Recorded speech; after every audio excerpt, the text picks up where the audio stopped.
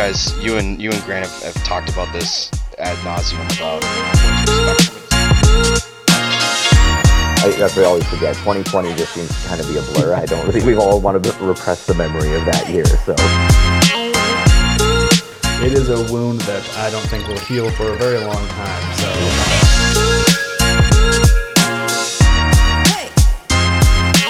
And with that, we are underway here at the Dummy Run Podcast, a Minnesota United-leaning MLS podcast that may mention the USL from time to time. I'm Not So Kraken, and this week we got something a little different for you. Grant is gone. Up north. Up to Deer Hill, if you will. Him and the wife, up at the cabin, they got their feet up for a little R&R, both the rest and relaxation and the whiskey. So this week you're stuck with me, but hold up, hold up. Hear me out. I know no one wants that, so I've hand-selected, hand-chosen 2 hosts which are going to make this whole thing work out. First, Rob is going to be my co-host as we talk through the last 3 matches, what we're looking at for Wednesday, and what we're looking at for the playoffs. I'm sure you've seen Rob in the Thunderwall, if not your favorite jazz quartet, and we're going to take a look at all things Minnesota United, just like I would with Grant. Then, we're going to take a quick jaunt up north, and we're going to talk to a Vancouver Whitecaps supporter. Christian's going to talk us through how their season's gone, how he's feeling about Wednesday, and how he's feeling about the playoffs. From there, we're going to tie a bow on this thing with a little fantasy soccer talk about the playoffs, fantasy that is, and then we're going to wrap it up. It'll be a quick hour 20, no more. All right? It's going to fly by. Stick with us. We're going to start with Rob.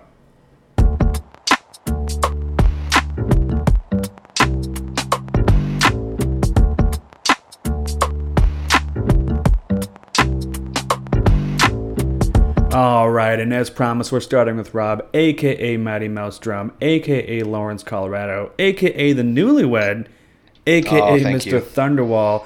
Rob, what am I missing here? That is quite the list of titles. So I appreciate it. Thank you. What is Lawrence, Colorado? I don't know if I've ever asked you that. That used to be your Instagram handle, or it used to be something. Yeah. So like Turbo. Oh yeah. Obviously. So his moniker as a solo artist was always Kid Michigan because he's from Midland, Michigan, and he'll point to his hand to show you where that is. I thought it was kind of cool. My middle name's Lawrence, and so I'm from Colorado, and so I kind of just stole it from him. That's kind of the long and short. Well, there you go, Lawrence, Colorado. Now I know the backstory. It's wordy though, but makes sense. Yeah. At least it's got meaning to it, which is all we can ever ask for, really. Right. All right, so thank you for agreeing to hop on and be a co-host with me as we, as Grant, took the week off and is somewhere up north with his feet up, no doubt. It's been a week, we didn't record last week, so it's been 3 matches since, the Dummy Run podcast has recorded an episode. In that time, there was 3 matches, 7 points of those 3 matches. Rob, I want to get your opinion. Going in, did you expect those results, or did that come as a surprise to you? So, I'm assuming by 3 matches you mean Austin, Philly, LAFC? That's correct, yep. I was expecting us to beat Austin because we've played them fairly well this season, and they're not that good. The last 2 meetings, I have the schedule up in front of me. We have... we beat them 1-0 in May, and then we beat them again in June 2-0. So, going in goals ahead is always good against Austin, an expansion team. So I was expecting a win from that match, even with, I don't know, I guess it's a standard lineup, but even then you can't expect anything in MLS. So I expected a win. Against Colorado, I guess we guys already talked about that. Never mind. Against Philly, I expected we would lose because Philly has historically played us very well. But that was a fantastic match. Although, what's that guy's name? Gazdag. He really rinsed us out. So I was expecting Philly to be, they're a strong team. I was expecting them to play well. I wasn't expecting to beat them. And when I heard that Vela and Atuesta were out for LA, and granted, I didn't watch that. I did watch the extended highlights. I didn't see the entire match because I was at my wedding. It's a good reason. 1-1 seemed fair against them. I mean, that I will always take an opportunity to undermine LAFC because I think they get a lot more credit than they deserve. But also, they're a pretty good team. And especially with Metnair out, I kind of figured the tables were a little bit more level than if if we had a full strength lineup with them missing those two players. I think we probably could have pulled out. Not saying that Metanair was going to win that match for us, but it's always better when you have the full stack. So I'd say it was fair. I'd like to see them win that match, and I think based on the chances that we got especially in the second half, I mean that one could have been put away by either side. Honestly, it was mistakes. It was mental errors that drew that match for sure. Yeah, Robin Lute had a chance where it was a through ball that he picked up kind of first time, and I believe it hit off the outside of the post and went out. Mm-hmm. But at the same time, it very early on felt Grant was there, and we were standing next to each other watching, and I said, man, I don't think we got more than one goal in us. Just the whole second half, it felt like we were going to get one, but it just never felt like we were going to get two. And, the Metanair thing is interesting. The stats of our wins over replacement or goals over replacement, whatever they use when you talk about, players being out, Metanair is at the top of our list, I believe, and near the top of the league. I think it was Andy or Stefan or Steven, someone who pointed that out recently. And I think that says more about just our backup in terms of Metanair and less about what he brings, because he's obviously an MLS All-Star. He does a lot for the team. It feels like he does more offensively than defensively. But it definitely we definitely missed him, and I don't think anyone would argue that. No, and now we don't have to get into the weeds on Metanair, but in lots of other sports, we always talk about the eye test, because defensive players don't get to have goals and stats like that we can judge a player on. You really have to watch them play, and I've watched many games with you and many of our friends, and it's unanimous that everyone mostly agrees when Roman is on the pitch, he is by far the best player on the pitch, generally speaking. So I would agree that it's not an immediate impact, but you definitely notice when he's not there. That's how I felt about Jan, like the last 2 seasons. It's not really noticeable when he's on the field, but when he's not, you definitely feel it. So, but other than that, no, I think 2 wins and a draw, that's pretty good, man. Like, when are you not going to take that out of any given 3 matches? Right. Yeah, especially coming down the stretch here. So with Metanair out, we saw something that Grant and I have talked about a lot, and I think we're pretty solidified in our feeling. We saw Dotson going to the right back. Now, DJ Taylor did not suit up at all for this match. Last time he played, I know it was talked about that he was working through some injury. And then obviously when Metanair got the red card, Dotson was already in, so they just switched those pieces around. I think this game I was really hoping to see DJ Taylor come in at right back, given that he didn't suit up. We don't know for his injury, but what is your feeling on Dotson in the right back position, and where do you see his future position? So my hot take right off the bat is that I think DJ Taylor is a better right back, but I think Hassani Dotson is a better player. Does that make sense? Yeah, and I think that we would agree with that. I think that most people would agree with that.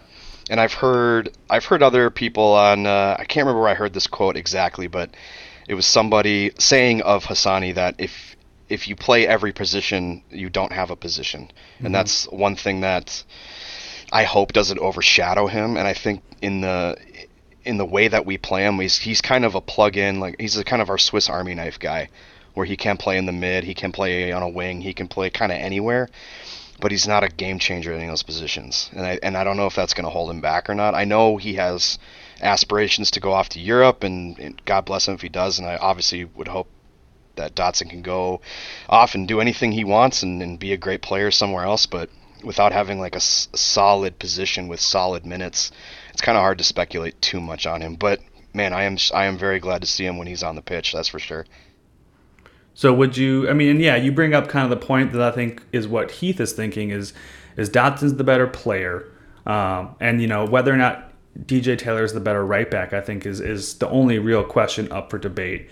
And for me, it's not even about whether he's the better right back. It's like he's the right back. So if he's not going to play when we need a right back to go in, then we should find someone who can, because we need to figure out a solution for when Metanair is not in. And for me, it's not just to keep cramming Dotson there because he's the next best player on the bench, because to your point, I worry if we don't find him a position, we're going to be doing him a disservice, either in his development or in just the respect he gets on a national league-wide basis because he's not able to just settle in and start to learn one spot. Yeah, and I also think, I mean, this is obviously much credit to what Metnair brings, but when you plug in a right back, whether it's Taylor or Hassani, or I mean, it could be anybody, they're not him, and not a lot of players can do, especially in MLS, can do what Metnair does. Running corner to corner, running a track meet for 90 minutes, and contributing offensively with crosses and with overlaps and stuff like that. But I think the problem is that we're trying to shove Dotson or DJ into that role, and just thinking like, just do what Metnair does, just go out on the field and be him, and that's a lot to ask of a player who's not him to contribute that way. And so much of our attack relies on Metnair's ability not only to push deep but to win balls deep, which he does, which is amazing. Like when he's backed into a corner, he can dribble his way out of something to make that pass. Not a lot of players can do that, period.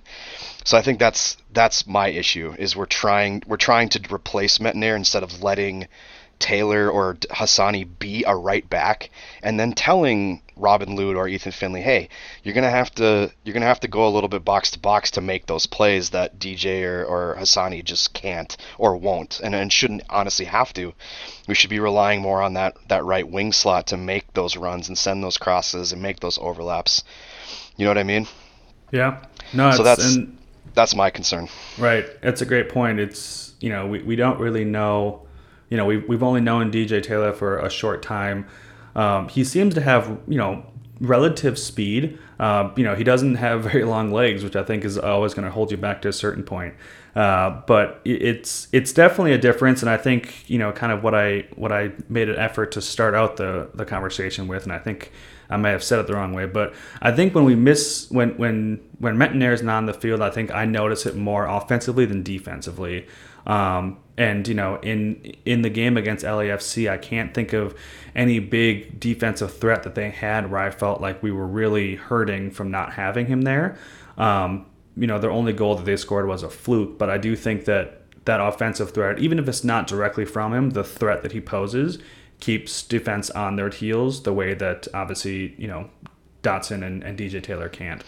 Well, that kind of ties into, if you're looking ahead to Vancouver, and I quickly watched the extended highlights of their last match of San Jose, and I was very impressed at how disciplined their backline is, especially when they're dealing with incoming crosses from the left and the right. San Jose did that so much to them, and their backline moves. It's like those, like the dolls where it's like a stick and there's four dolls and you're the one in the middle and you all move at the same time. I mean, if you watch those highlights, like their backline moves like a single unit, and that was impressive, first of all, and second of all, I was like, that's not good, because they are gonna force us to move the ball through the middle, and that's what they did to San Jose right away. They cut the corners out completely, and that's, Metnair is a big part of that offense. We can move the ball through the middle, but it seems like we always rely on Metnair to generate that offense for us. So another concern. Mm-hmm. But that's a great segue, because that was the kind of the notes that I was taking. I was very impressed with how Vancouver disciplined their backline. And you mentioned when you were talking about Dotson's future or Metnair's kind of impact over replacement, you brought up Jan Greguš, who has been kind of a topic of a lot of conversation this year. Through injuries and dips in play, he has pretty much become obsolete at this point. I mean, he's been fully healthy the last few matches we've understood. He did not see the field our last home game, and it was reported he was the first one out the gates after the game was over. So it sounds like maybe, who knows what you can take from that, but the narrative there would be that he left angry. What do we see for Greguš's future? I don't see any story that leads to him staying here at the end of the year. He's a DP, although it came out that he does make less than Robin Lod, who is not a DP. So there's the MLS, salary cap rules for you. What do you think the future is for him, and what do you think it should be? We know, I'm with some certainty that his contract is up, December 31st. I think it's a foregone conclusion that he's gone. I just don't know where he's going to end up. Especially for a DP and as an 8, I mean, that's not the most alluring hot ticket item when a club is looking for a DP in MLS. Like, you want to spend those Garber points on goals. I feel like you should. That's what the DP slot is for. You bring in somebody who can be an impact player. Not to say that Jan isn't, but maybe in a different way for us. I see him going back to Slovakia. That's my thought. Unless someone in MLS wants to pick him up, which could happen. But that's kind of what I see. And it is sad. I've always liked Jan. I was a supporter of him day one, and to see him like his career and his time with Minnesota kind of like sputter out to a bleh. It's kind of disappointing, honestly. But that speaks to how good and how deep our midfield is right now, which is, again, is such a good problem to have. If you have a player like Jan Gregus and he doesn't have a spot in the mid on a team, that means that your mid's got to be pretty solid, right? Yeah, and I think that, we've already seen Rosales make a name for himself in terms of a kind of a game seeing out sub. If we're ahead by 1 or 2 coming into the 70th, 80th minute, I think that right now we're basically expecting to see Rosales come in to the 8 because of what he offers defensively, and not only just in kind of shutdown defensively, but he also offers something in terms of a counter and like getting out of the back end and maybe even a little hold up play. We saw him do that. I think it was Philadelphia. He came in and took the ball down and did well in the corner with it. So it really is just one more level of Jan kind of losing a role to play. Yeah, because that wasn't really Jan's specialty. He'd drive down and he'd take shots out of the 18 if he thought he could get his foot on it. But offensively, I don't think Jan did much, but it wasn't really his job. So you're right. Yeah, having Rosales out there with fresh legs, I was thinking about that when I was watching. That was one note that I had from the LA was like, man, I wish we could have kept Edwards, because that's kind of the prototype that you're looking for in that late 80 shutdown when you're up by a goal. You need that speedy guy to come in and run around the tired guys. And Edwards. What do you think of the Edwards saga? What's your take on why he didn't work out here?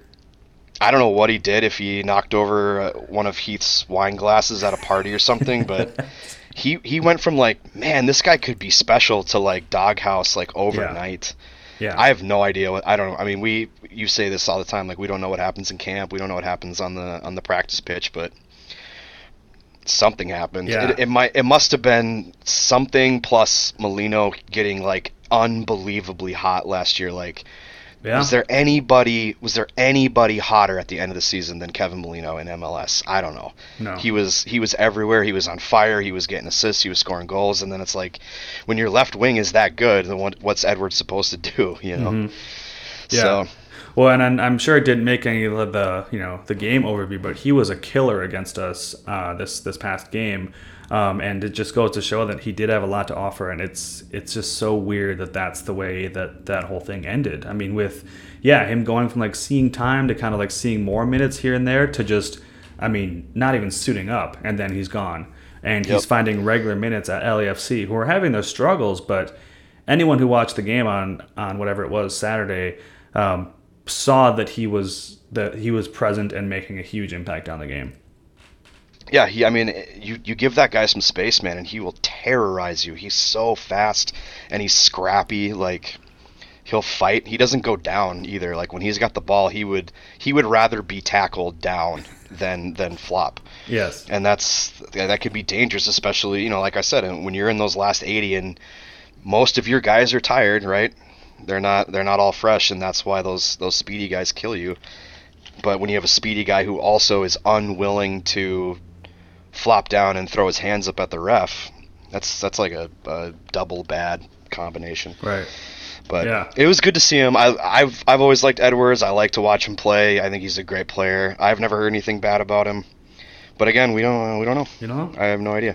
You talk about having fresh legs, and I think it's something Grant and I have been talking about the Finley-Lude discussion and where do they find themselves in the mix. And obviously, right now we're kind of going back and forth between Finley starting and Lude starting, and they both have something to offer, especially with how well Finley's been playing this year. This last game we saw Lude start and then Finley come on for Anu and Lude jump up top. What do you think that relationship needs to look like going forward here in the last 3 games plus playoffs? Fingers crossed.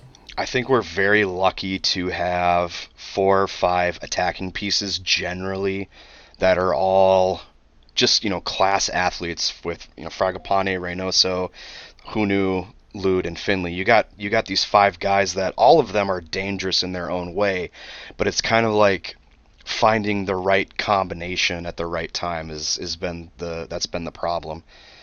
So sometimes it is Finley's, and the thing is, you don't really know until it's like hindsight. You don't know how good they're going to be until almost it's too late.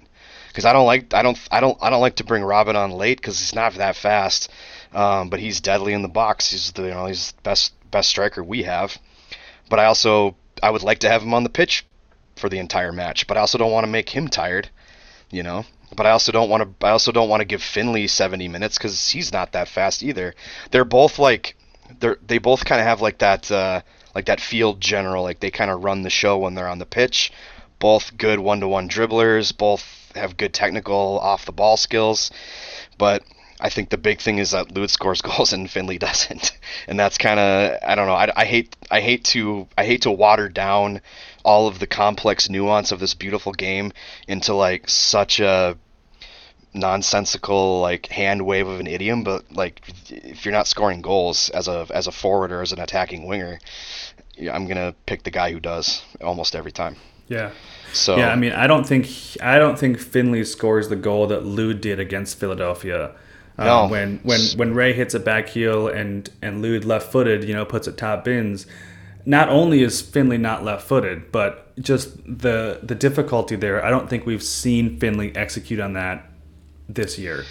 No, Finley's if he drives into the box one-on-one on his right foot, he's probably going to score, but it's such a small chance of that happening because he's kind of, and I love the guy. He's awesome, Loon's legend, but he's kind of a one trick because you never see him like he's not going to double back and recycle a ball in or I think about that one that where Fragapane played that ball back against LA that was almost out of bounds and then Hunu had a header chance. Like that's something that Finley can't do when the ball's bouncing across the line and he's going to jump in the air and push it back into play. Finley can't do that. Lude maybe could, but that's Fragapane. He's amazing. Yeah. But that's what I'm missing is like, how this goes. It's not just about the shot. It's about the one that goes in. So that's kind of where I see Finley lacking. So I don't know, man. That's such a good question. Like me and Nate and Sam have debated this endlessly for every single match. Should Finley start? Should Lude start? Who comes in for who? Because you kind of have you got 5 guys that you need, but you only have 4 spots for them. Yep. And somebody's got to go and somebody's got to come in. It's just, again, finding that right combination at the right time, I think, is critical. Yeah, for me, I think barring anything outside the norm, I've been really enjoying the front 4 starting the way you'd want them to with Lude outright. And then at that 60th, maybe even later minute mark, we sub Finley for Unu and we let Lude go up top because Lude scores so many of his goals in the dying minutes of a game because he's the last one to be making those runs and he's the last one to keep doing all the fundamentals right, and we've seen him score time and time again on that. But I think that Finley he offers a lot when he comes in against tired legs and can run at that back line and put them on their heels, so it feels like a waste to not have him. So yeah. But I also, with that said, I don't love the idea of taking Unu off in the last 15 all the time because I don't ever feel like he's out of ideas when we take him off.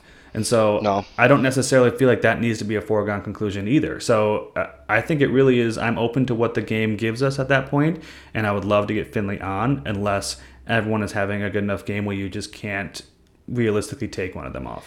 And maybe that's the key is like if we're up 1 or 2 in the 80th, like take Lude off. If you don't need him to score that last goal in the last 15, then take him off. Yep. And then we'll Finley will go out there and run a track meet on those guys and tire them out. Because that's what Finley does the best. Is he's so fit. He's so clutch in those, like I'll just run around you with the ball until you're tired, and then put the ball in. But and Lude he's a one-on-one. He's a technician. I mean, an outstanding one-to-one dribbler. But maybe you don't need that in the last 80th. I guess that's kind of that's the whole context. It's like depends on the game, depends on who we're playing, and depends on what the situation is. Yeah. But I do agree with starting Lod as the goal scorer, right? Yep. Start off with your best guys right away and see if they can, do some damage. Yeah. Yeah, totally. I think you got to. I want to ask you a few questions about the stocks, players' stocks. I put a poll on Twitter and I asked people about 5 different players. I guess 4 players and the coach. We're gonna leave Heath for last because I think that'll spiral off into a different conversation. But oh my gosh, how are you feeling about Adrien Hunou? Where did you feel when he came in, and how have you felt, if any, differently over the last 4 matches where he's begun to score goals almost regularly? I feel about the same, if not maybe a slow, like gradual incline, not a sharp incline. I'm impressed, and I know like you and Grant have talked about this ad nauseum about what to expect from a DP, especially one coming from where Hunou came from. I think the reasonable take for me is that I'm going to give him the Lod treatment, and I'm going to be happy when he does well, and I'm not going to bust him up too much when he doesn't, because I know this is a tough league to come into as a European player. It's a different style of football, and we said this all the same stuff we've said about Hunou. We were all saying about Robin last year or the year before. Why did we sign this guy? What's he doing here? And all of a sudden he's like probably the best player, or at least one of the best players on the team. Yep. So I'm holding optimistic reservation, I would say. And that's an important. So yeah, we had 33 votes on that one, and 66.7% said they thought his stock was going up. But I think that really depends on where you think it started as well, which I think you and I are both saying the same thing. We never really had too big of concerns because we know that these things take time. Whereas those who maybe thought it was going to be the next, Angelo Rodriguez are feeling like, oh, okay, he's not that, so his stock is going up. So it is a little relative on that one.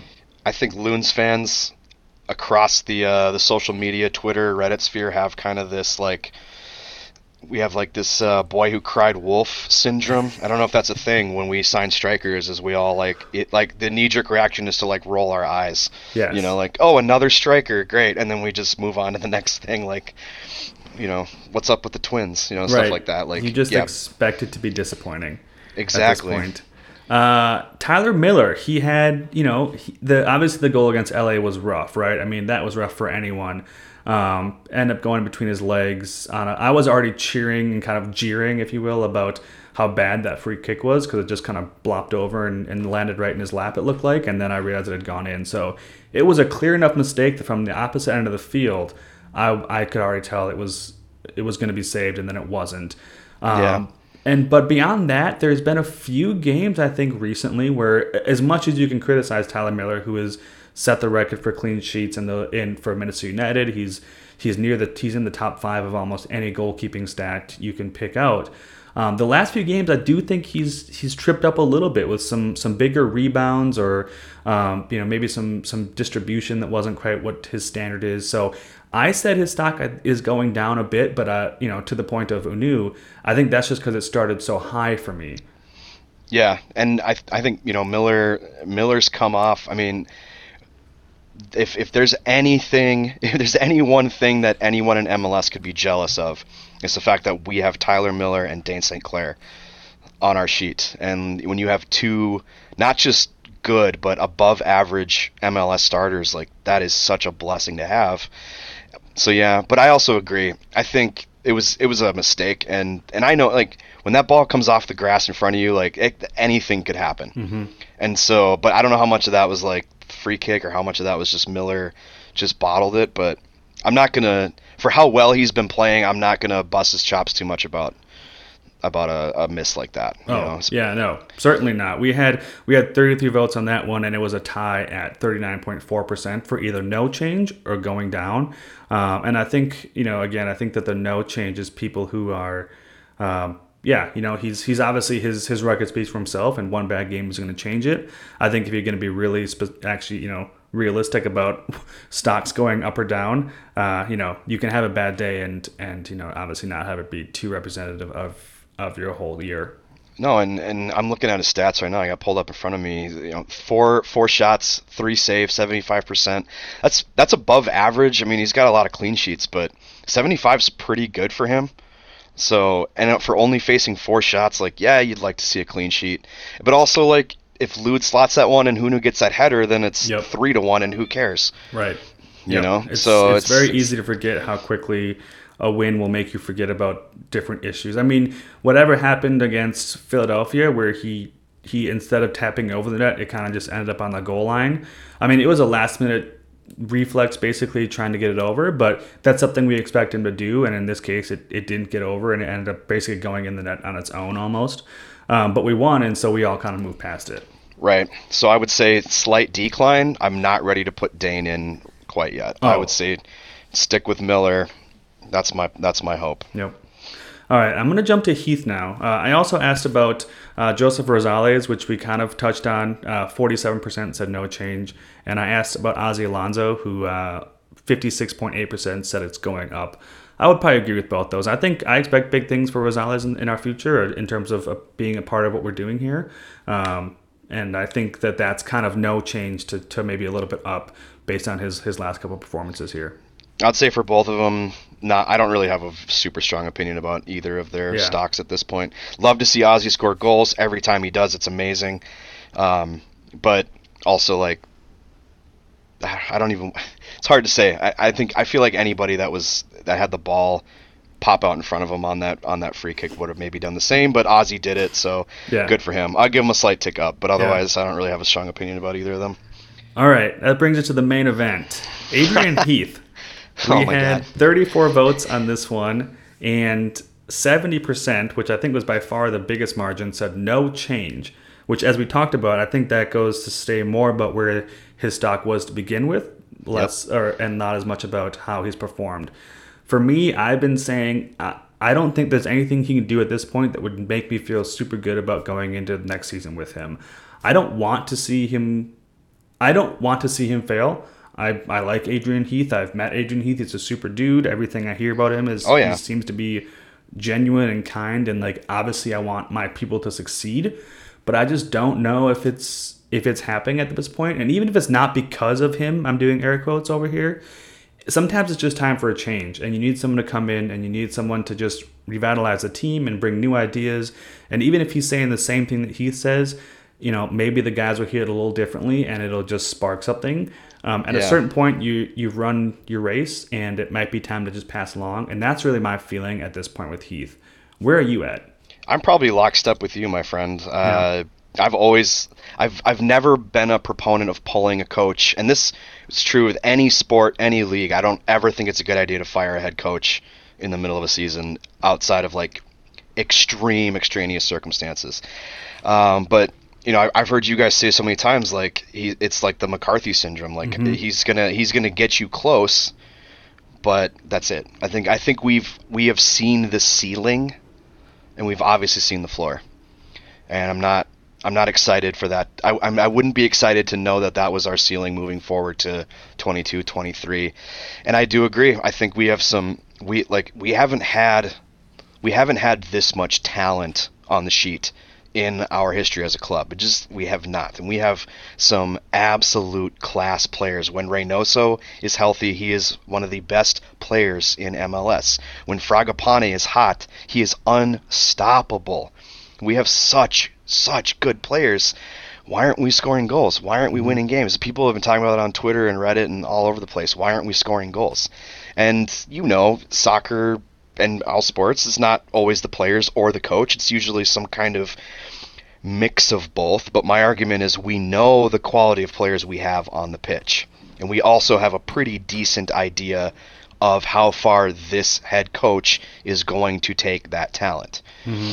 And so I agree. I unless Heath runs the table and we're hoisting the cup in a few months, I'm probably Heath out. I want to see a change. I want to see someone that's willing to change some tactics. I think not necessarily bending to a player, but we know Hunu came in from a 2-striker, and he's not really meant to be the lone 10 on the island, and maybe a more offensive minded coach who's more creative with, hey, how can we get this guy the ball in the box so he can put it in?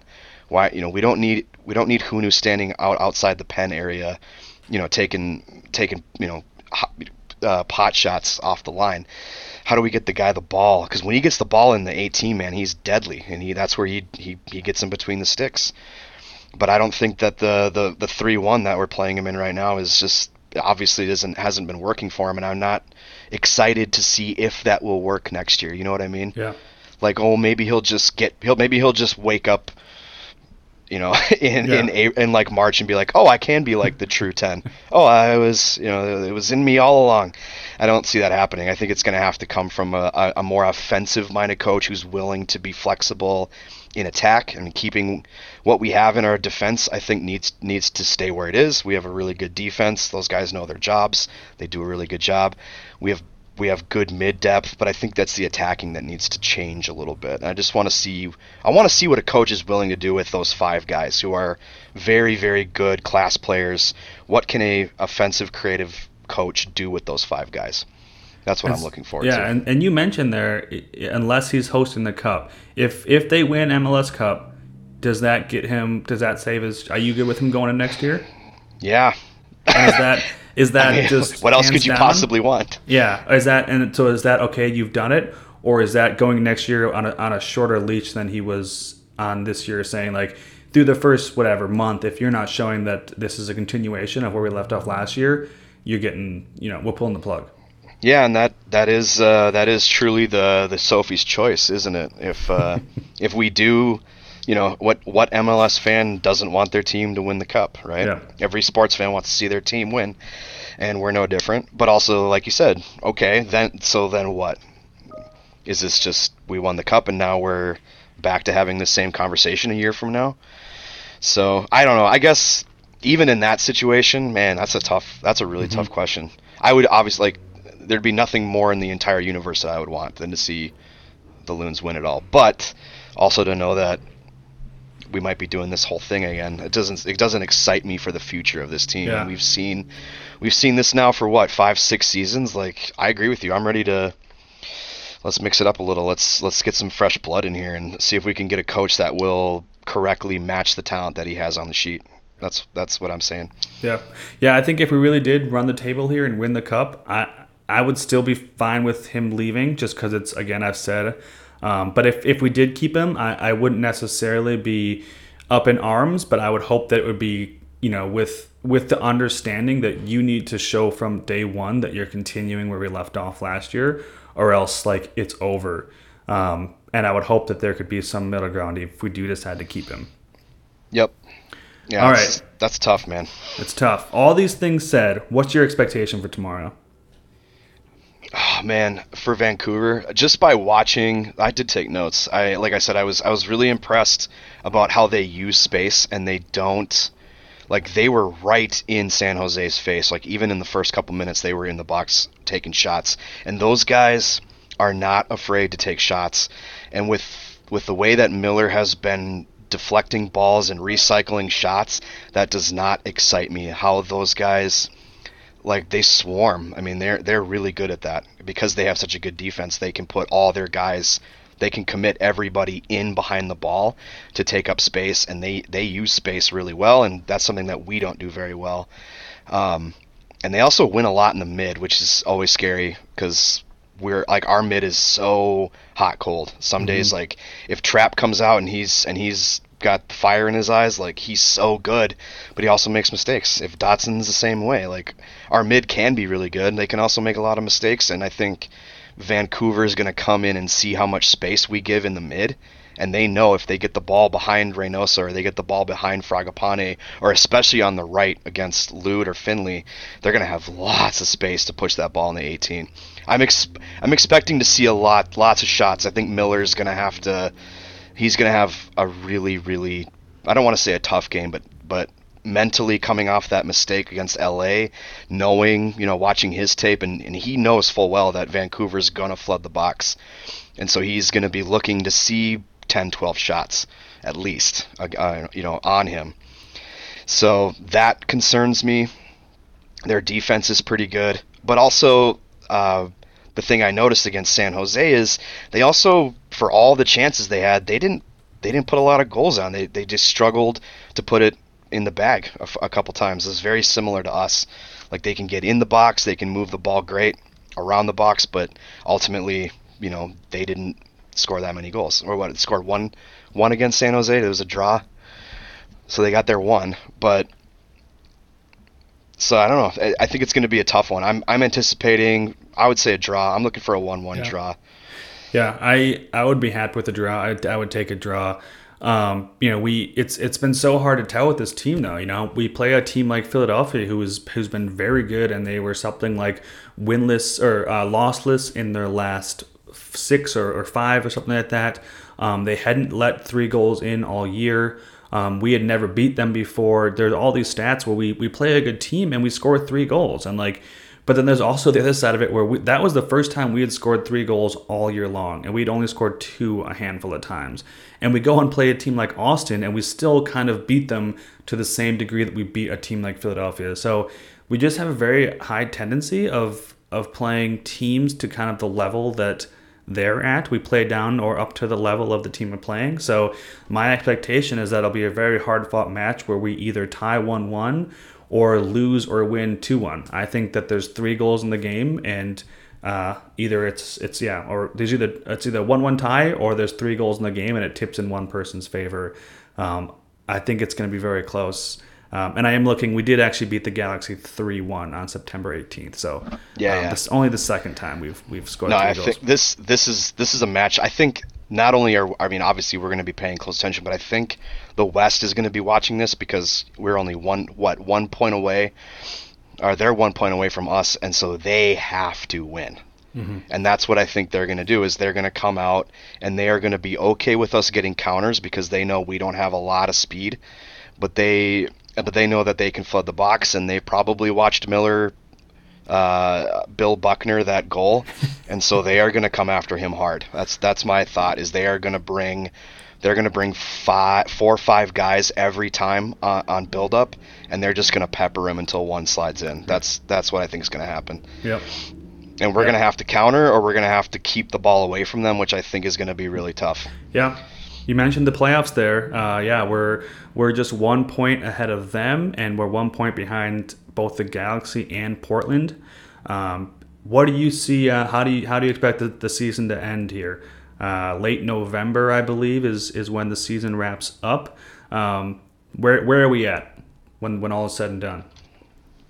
I don't think too much is going to change. Just looking at the schedule, we've got Colorado, New England. That is going to be a hell of a game. I can't wait to watch that one. That could be a little cup preview. Mm-hmm. Okay, that's a take. But SKC and LA, Portland and San Jose. I mean, these are both. Sporting and Portland could both easily climb because San Jose and Galaxy are very, very beatable teams. Dallas gets Salt Lake. I don't know, man. I don't think a lot's going to change, but I think if we drop one of these 3 games, I don't feel confident that we're even going to make the playoffs. Because I think Portland's going to climb, Colorado's going to climb, LA could drop a little bit, Salt Lake could climb. They're only 2 behind Vancouver too, Yeah. So I mean, it's so tight. It really is right. It's so hard to say. I know. I really do think I think it's more on I think it's more on Salt Lake and LAFC than it is on anyone inside the playoffs. If they can kind of get their act together and start putting some games together, I don't see any reason why they can't find their way in. Because I think one of us are going to stumble, whether it's Galaxy, us, or Vancouver. One of us are going to stumble. But if they kind of keep winning, losing, drawing here and there, and don't really ever make an effort to get up there, then I think it'll probably stay the exact same that it is right now, honestly.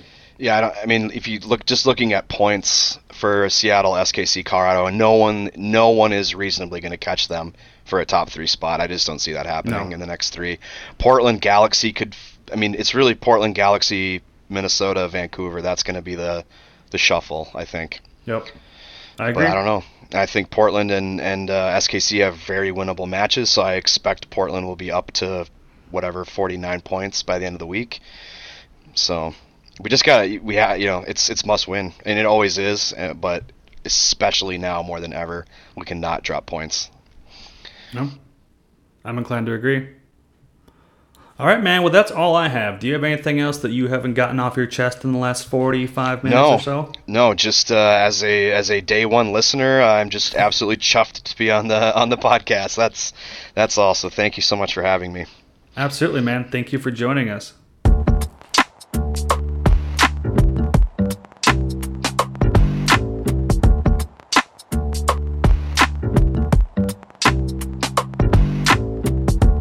All right, and thanks again to Rob for spending 45 minutes talking with me. We did that whole thing in one take. Honestly, no do-overs, no setup. We just shot it and did it, and boom. The guy's a natural. All right, next we're heading up north, talking to Christian. He's on the East Coast. He's a Vancouver fan. It's a little confusing at first, but stick with us. I promise it'll work itself out.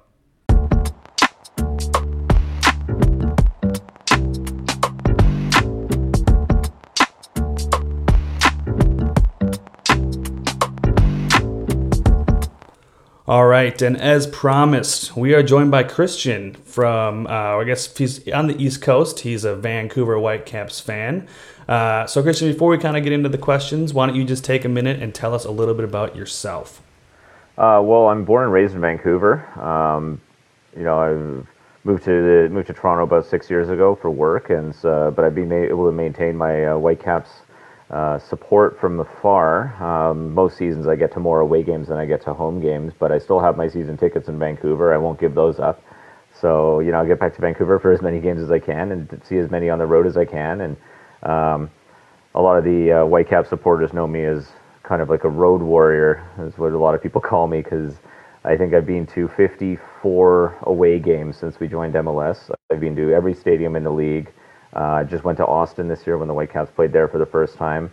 And I've got a pretty good track record of away games. And, been to, like I said, been to every stadium in the league, been to Minnesota, I think 3 times now, at least twice. Just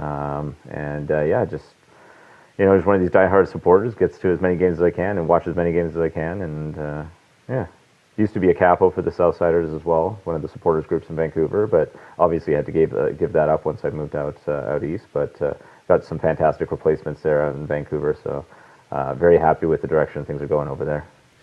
So your Twitter says 21, 19, and 14 in your attendance. Yep. Is that still accurate when you attend away games?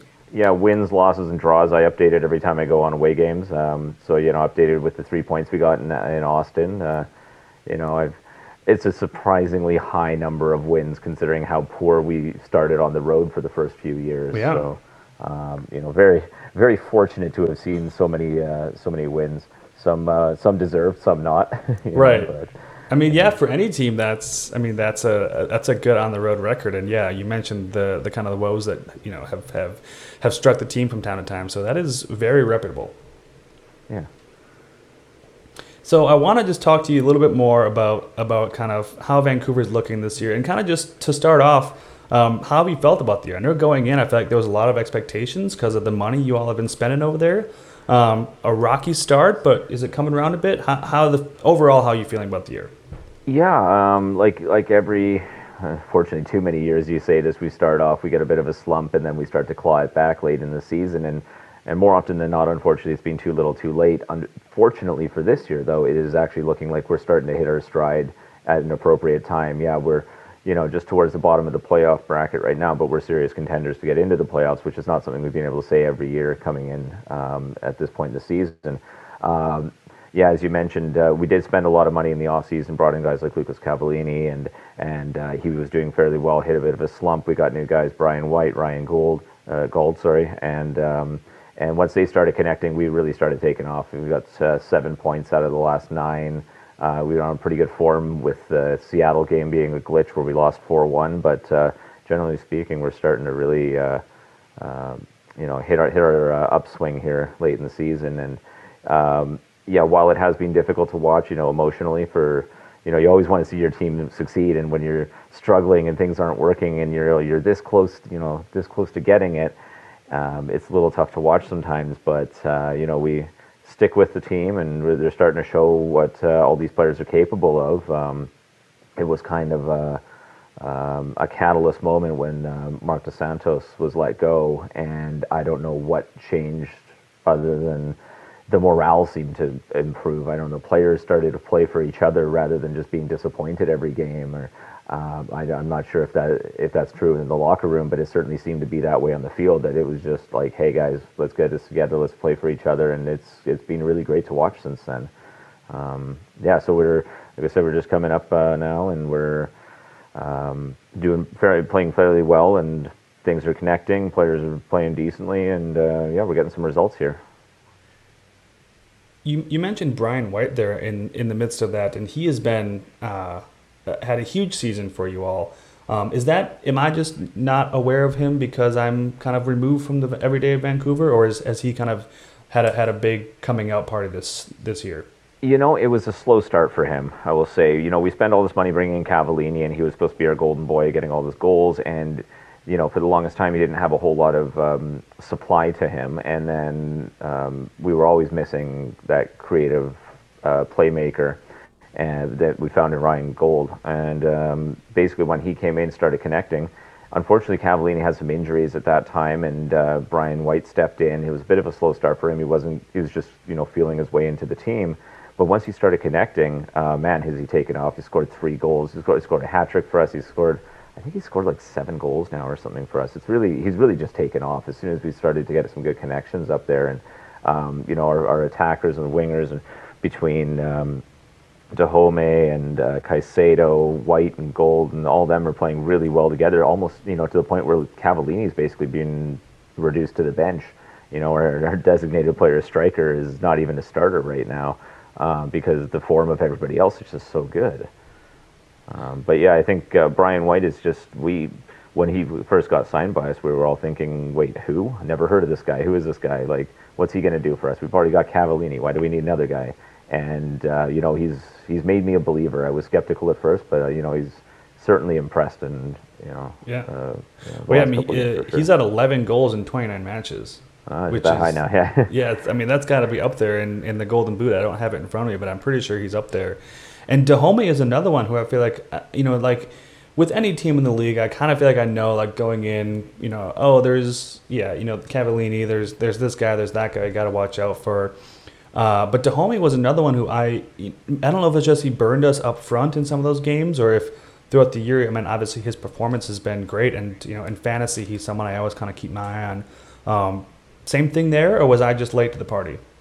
I think Dahome, you know, I think it's his second season with us now. It might be his third. I always forget. 2020 just seems to kind of be a blur. I don't really like. Exactly. I think we've all want to repress the memory of that year. So it might be his third season with us. But you know, he was a very impressive player for the longest time. You know, he's not necessarily one of these players that's going to get you a lot of goals. But he's somebody that if you watch the games, you really start to notice the way that he's playing. And, you know, obviously, as not being a Vancouver supporter, you won't be watching these games. You won't see the impact that he has necessarily. But he definitely is one of the more important players on our team. And from a creativity perspective, from a speed perspective, he's, you know, always contributing something one way or another. And, yeah, same sort of thing. If you don't watch the games, you won't see it necessarily. You hear the names pop up if he does something extraordinary, but he's, you know, that's kind of one of the things I think about Vancouver is that nobody really pays a lot of attention to us. And that's kind of a good thing and a bad thing at the same time, because it's great because we can start to accomplish these things. We can put a team together really well and people don't necessarily take us seriously. And then we come out, we win a whole bunch of games, and all of a sudden they start to notice. But also at the same time, when nobody's paying attention to us, it's hard to, you know, also be taken seriously. Like, we want to be taken as serious contenders. We don't want to just be looked over. So, you know, rather than just being an underdog and surprising everybody, we'd like people to actually notice and be like, wow, these teams are actually doing stuff. Mm-hmm. So, yeah. Yeah, and I mean, being in, you know, in where you are located, there's definitely some big hitters out there, and I feel like that definitely doesn't help being part of the Cascadia rivalry. Yeah. When you have the darlings of Seattle and even Portland to some extent. You know, it's easy to get lost in the shuffle or to not, you know, even though you're performing at a higher level than people probably give you credit for. You know, you're not in the headlines of the general league-wide coverage. Exactly. It's one of those things when it comes to the rivalry weeks that come up, and it's always Seattle plays Portland, Toronto plays Montreal, and I totally agree. Those pairs are more intense rivalries than Vancouver would have with any of those 4 teams. But it's also, you look at like who would be our biggest rivals, And of those 4 teams, they also have bigger rivals. So, like, who is our biggest rival? We kind of like, we're like almost like a third wheel in a lot of regards to that. So, Yeah. third wheel in Cascadia, third wheel in Canada as well. So. Right. I know I mean, we're kind of, we've always had the kind of manufacturer rivalry of us and Sporting Kansas City, which, first off, it's not close. I mean, no one's close to us up here in Minnesota. I shouldn't say up here to someone who's a Vancouver supporter, but you know what I mean. So even when in the best of times, our rivalry with Sporting Kansas City was mostly based off of meeting a lot in the USL levels. But now with St. Louis coming in, I mean, that's going to be even more so removed with them having St. Louis much closer to them. And Chicago then, I mean, maybe Chicago will become the rivalry. Right now they've been in the opposite conference as us. So we're kind of with you there, and the not really ever having, that true rivalry where it feels like a big match and there's good support on both sides. Yeah, exactly. And I mean, with the league just bringing in more and more of these expansion teams, it's going to be interesting to see how they balance everything in that regard. And where do they put these, where do they shift the east-west balance? Like, is there going to be some weird dip around somewhere, or is it just going to be a straight north-south and just there's going to be an imbalance because we have St. Louis coming in, I believe Sacramento fell through, but Charlotte's coming in still. Yep. So, it's just going to be interesting to see how this all plays out once we get up to the higher number of teams here. Yeah, exactly. All right, I want to take it back a bit because when we first met, which I think we decided was 2019, yes. You were wearing the Michael Boxall Vancouver jersey, Yeah. which I actually at that time was unaware he'd ever played for Vancouver. What do you remember of his time in Vancouver?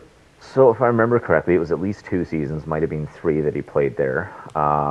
He came with us right when we entered MLS, and he's a defender. I'm a defender. He wears number 2. I wear number 2. Like, it was kind of and I like the way he played. He was very a very physical player, but not like dirty physical. Like, he just kind of stood his ground. He's a pretty big guy, and and then being a new team, you kind of start to pick your favorite players, and I kind of like this Boxall guy, and then sort of through social media occasionally we'd chat, and ended up taking him up flying one time. Him and Michael Nanchoff, we went up for a little tour of the Georgia Strait, and eventually I bought one of his jerseys at the end of season sale because that's what they used to do. They used to have all these player worn jerseys you could buy for $50, and I picked up a Boxall jersey and figured, if I'm going to Minnesota and he's playing there, might as well wear a Whitecaps jersey and wear a Boxall jersey at the same time. It's not the first time I've worn an opposing team's player on my back, the former Whitecap, but it happens more often than I care to think of. But it's good to see that he was able to get a spot for you guys, and he's doing quite well there. So very, very happy for him. Yeah, it's interesting you say he wears number 2. I wear number 2. We've never seen him in 2. We've always known him as 15. And actually, that's not even true. When he got here, he was wearing 23, I think. Yeah. And then he gave that to Darwin Quintero and switched to 15. And then when Darwin Quintero moved along, he just kind of stuck with it. So we never knew him as 2. But he's been kind of a solid piece for us. When he left the club, what was kind of the feeling around that? Was he an integral part of your team, or was he someone who's seen the field here and there? At the first season, he was definitely integral because we were still feeling it out. Expansion team, you kind of have to play the players that you brought in for that role, and then you figure out if they're not, maybe replaceable is not quite the word, but like if you can improve on the position, basically. And I think just after the time that he was there, he just kind of fell out of favor more than anything else. And then we brought in other guys that just kind of took his position, and then it was just he basically just got phased out. It's happened a lot over the years for us. We've got a lot of players that are like, man, I love watching this guy play, and then all of a sudden something happens, and all of a sudden he's in a different league in Europe or something like that. So I don't know exactly if there was something behind the scenes. I always thought he was a solid player, but there's always room for improvement, and I think that's what they were looking for. Yeah, because when he came here, he was not. The feeling was not the feeling we have now, right? He has now become. I'm pretty sure he's leading in appearances. He's done something like played with 14 different center back pairings in his whatever it's been 4 years here. and he's become known as just the rock. You can always trust the box is going to take care of the job. But I don't really think that was the feeling in the first 2 years that he was here. And then, I mean, there we had a lot of issues with our defense overall. I don't know if it was so. With that, I don't know if it was him getting his feet under him a bit more, and if he truly is playing the best soccer of his career right now, or if a lot of it was just the defensive woes we had across the board made it hard for him to get settled. So that's kind of why I asked, kind of when he left there, and I know he went over to play for Australia for whatever it was, a season or two. But I was curious to see kind of when he left, where everyone was feeling on him. Yeah, I mean, the thing is that, same sort of things like you said. We were having some defensive issues. Our first couple seasons were pretty rough, pretty rocky, and it's very easy to point the blame at the defenders in that regard. And, especially if you make a mistake or two, it's very easy to fall out of favor, even if it is just 1 or 2 goals you let in. Yeah, they might cost you a game here and there, but it might not be a season-wide kind of situation. And, with the expansion team comes a lot of pressure on the players and a lot of pressure on the franchise to perform well. If you start off with 2 or 3 really bad seasons, it's really against the profit margins of the club, if you want to look at it that way. They're going to lose fans. They're going to lose ticket sales. They're going to lose all this stuff. They can't afford to do that in the first couple of years. They need to keep the hype, keep the energy. And if that means player turnover, it means player turnover. It's also instability, and then it brings in a whole other set of issues. But, it's one of those things that, like you said, he's probably, you're right. I would say he's probably playing his best football of his career, because he has had the opportunity to go to a few places and, develop his game. And looking at it now, we did have him for 2 seasons, and then he went over Wellington. He played in, New Zealand there, and then came to you guys. Yeah, looking at, he's played about 5 times more games for you guys than he has for us. So, like you said, a couple seasons to get warmed up, and he's become an integral part of your team. So, yeah. Yeah, it's been a kind of a whirlwind, and there's the feeling that I don't think anyone was ever too hard on him, but definitely not the way that they are now, and it's just interesting how someone can bounce around like that and then find himself somewhere where he is looked at so differently than he ever got the opportunity to be looked at other places. So that's okay. Looking ahead, let's move ahead. You talked about you think you're playing some of your best soccer now. You have 3 matches left in the year. We play, obviously, on Wednesday. Then you play LAFC at LAFC. And then you come home to finish the decision day against Seattle.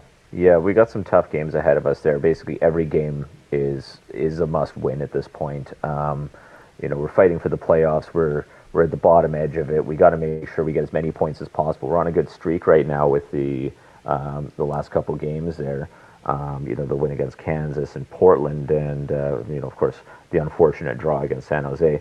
But with the big games coming up, you guys are, I believe, you're just ahead of us in the standings. And just 1 point ahead of you. We're at 45, and you're at 44. Yeah, and LA is just below by a few points, I believe, but they're only like 1 or 2 points out. Salt Lake actually snuck up ahead of them, so we're at 45. You're at 44 in 7th. Then Salt Lake's in 8th with 42, and LAFC is in 9th with 41. Okay. So, we're all just kind of jockeying for this point. Yeah. So, like I said, everything is just, one bad game and you're out of the playoffs and won't be able to recover. And I think, we need to get as many points as we can out of these next 2 games, because as much as I hate to say it, I don't think we're going to win against Seattle. As much as I want to. If we win that game, we win the Cascadia Cup as well. So, that's a big home game, end the season on a high note. We could win a trophy, but if Seattle has just proved so dominant, I hate to think that we're even going to get a point out of that. Right. So it depends on what they're going to need out of that game, too. If things have already shored up, they're sitting at 58 points, and that's 3 points clear of Sporting Kansas City at this point. So it's likely they're probably going to need to get a W. But that's another thing that comes into play. So what's your gut telling you? Next 3 matches, what are your... actually, why don't you do the last 2, and then we'll talk about our game separately. Well, so I hate to say it. I never want to think that we're going to lose, but I think we are not going to make it out of that game against Seattle with any points. They proved that in the last game that we played against them when they won 4-1. They just proved they're another level right now. We're just not quite there yet. I like to think maybe this current streak has gotten us somewhere, but, I think it'll be a closer game, but ultimately I think we are going to drop that one there. The LA game is going to be a tough one. LA, Bank of California Stadium is always a tough one to go to. I've been there myself, seen the atmosphere, I know how intense that is, and it's hard to walk away from that place with anything in your hands. So I think that'll be a hard fought, probably going to end up as a draw. I like to think that we're going to win that, and we have a good chance of winning it. But in the end, we might just end up with a draw on that one. Again, and then it brings us to the game against Minnesota here on Wednesday, and I think we're in for another hard-fought game. You guys are really fighting for points. We're really fighting for points. I think we're going to see a really good match. Be good to be back home, get our fans behind us. I know there's a lot of hype behind the team right now, and a lot of fans are eager to get back into the stands. Try to get some normality back. We've only been able to have home stadium games for 2 months now, so. Unlike a lot of the U.S. stadiums where they were able to host earlier in the year, we didn't have them until later on. So, people are going to take full advantage of this, bring the noise, and they've been proving it game after game in the stadium there. The Southsiders, Rain City Brigade, the South Sisters, all the other Curva, like all the other supporters groups, they're all just, getting behind the team. And I think if we can get some good play in the first 15, 20 minutes of the game, the crowd's going to carry it, and we're going to just keep pushing harder and harder. And I think in that regard, we might be able to see out a win here. Other than that, I think because we said we're both on the same sort of track record right now, 2 wins and a draw to the last 3 games, it's going to be really tight. It's going to be really close. We're both fighting for the same points, the same reasons, and it's just going to come down to, who can get that final connection, who can get the lucky bounces, and who can just be the better team. I think honestly, it's going to be really close, almost too close for me to call. I don't know what's going to come out of this game. I'm hoping, obviously, for a win, but I could see it being a hard-fought draw. Are you guys pretty solidified in your starting 11 these days, or do you see some change from time to time? I guess what do you expect on Wednesday? Yeah, we do see some change. We have a lot of these, Wednesday, Saturday, Wednesday kind of things where we need to rotate players just for fitness or the occasional yellow card accumulation. But generally speaking, I think we're pretty set in a starting 11. We kind of know who we expect to see coming off the bench. And then just pending any injuries and stuff, they just might tweak it a little bit there. But no, I think generally speaking, we got a pretty solid 11 right now. All right. If we can get away, coming away with a point would feel good to me. I'm not overly confident just because anytime you're on the road, it's hard to be confident. But our team has also been just so hard to pin down because there's some games where they just, look like they're world beaters. And then there's some games where it looks like they couldn't, they struggled to beat bottom of the table teams like Austin. So if we can get a point, I'll be happy. We'll see what the day holds, I suppose. Yeah, it's always tough to go on the road and get away points, especially late in the season, and especially against people that are right in the same setting as you, in the same sort of form and shape, and it'll be a good. I hope it'll be a good game. Nothing worse than really needing points and all you see is the really boring 0-0, like no attacking presence, no nothing. So as long as we get some good play, I'll be happy. And, all right, I can't let you go before I take you back one more time to July 31st.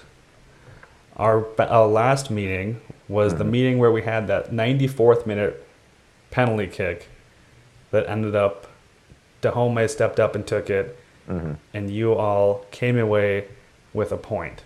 Yeah. First off, does that ring a bell as much as it does for any Minnesota United fan this year? Yeah, it does. Okay. I'm very happy to have gotten that. It's one of those things. It's always exciting to see a last minute win. I've seen a lot of those in my day, but it's always very nerve-wracking when you're getting down that late in the game and you're like, oh man, we don't got this, and then all of a sudden, whoa, actually, hold on a second, we do have a chance here. So very, very interesting to get those. Definitely a different perspective for me versus you, though. It is a wound that I don't think will heal for a very long time. So I think that there'll be a little something extra, in the boys on the weekend to get that one back that, they felt pretty hard done by earlier in the year. So we'll see how that affects the game, if at all.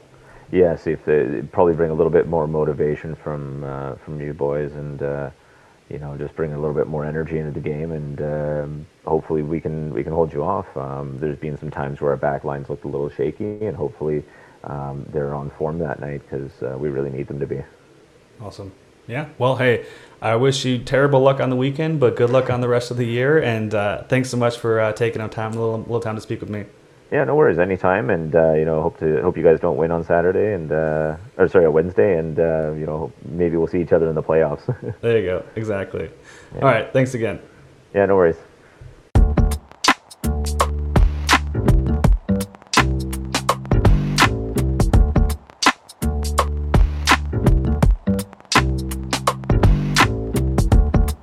Big thanks to Christian again for talking us through that. Could have gone deeper on the call, but you know what? I felt like that was not a wound worth opening again, so we chose to just move on. All right, that leaves us with just fantasy talk. Quarterfinals was this weekend. Came as a surprise to a lot of us, but for the last few weeks here, we're moving into a playoff system, given how we have the league set up. So the top 8 made it, which was Ari, McMaster-in-Chief, or McMaster-Chef, if I'm going to say it right, Lasso Special, Icarus FC, which is myself, Nate Wilby, Deathloon FC, Minnesota's 11, and Unfuls du Nord. I mean, that's how I'm assuming you say it. Leave it to Nicholas to come up with a name that complicated. And guess what happened? If you don't know already, it was Upset City. The bottom 4 beat the top 4, including Ari, who falls in the first week of the playoffs to Nicholas. And we're looking at a wild semifinal this weekend. I did what I always say not to do, and I got cute. I picked New Escoto to go off and have a big game for Portland. He hardly even saw the field. Bravo didn't see the field. It was a mess. I ended up losing by more than 10 to Nate Wilby. I'm assuming I'm saying that right. So I'm not really ready to talk about it, but either way, it's over. The semifinals have shapen up that Nate Wilby is facing off with Nicholas, and Deathloon FC is facing off with Minnesota's 11. From there, we're going to wrap this thing up and we're going to give out awards. I think at this point, we can probably give out the lowest award, but we need to figure out who actually played the whole year to give it. And then, Grant and I still need to figure out what we're going to give out. So that's coming. Best of luck to everyone who's in the playoffs. If you didn't make the playoffs, you can still pick your team. I think we're all in the Minnesota United League, and we're all in the League. So still plenty to play for. But the Dummy Run season has basically come to a close for most of us. All right, that's it. We're wrapping up. See, I told you. It wasn't bad. Thank you for listening. We'll be back next week with the full cast of all your favorite characters. Until then, go.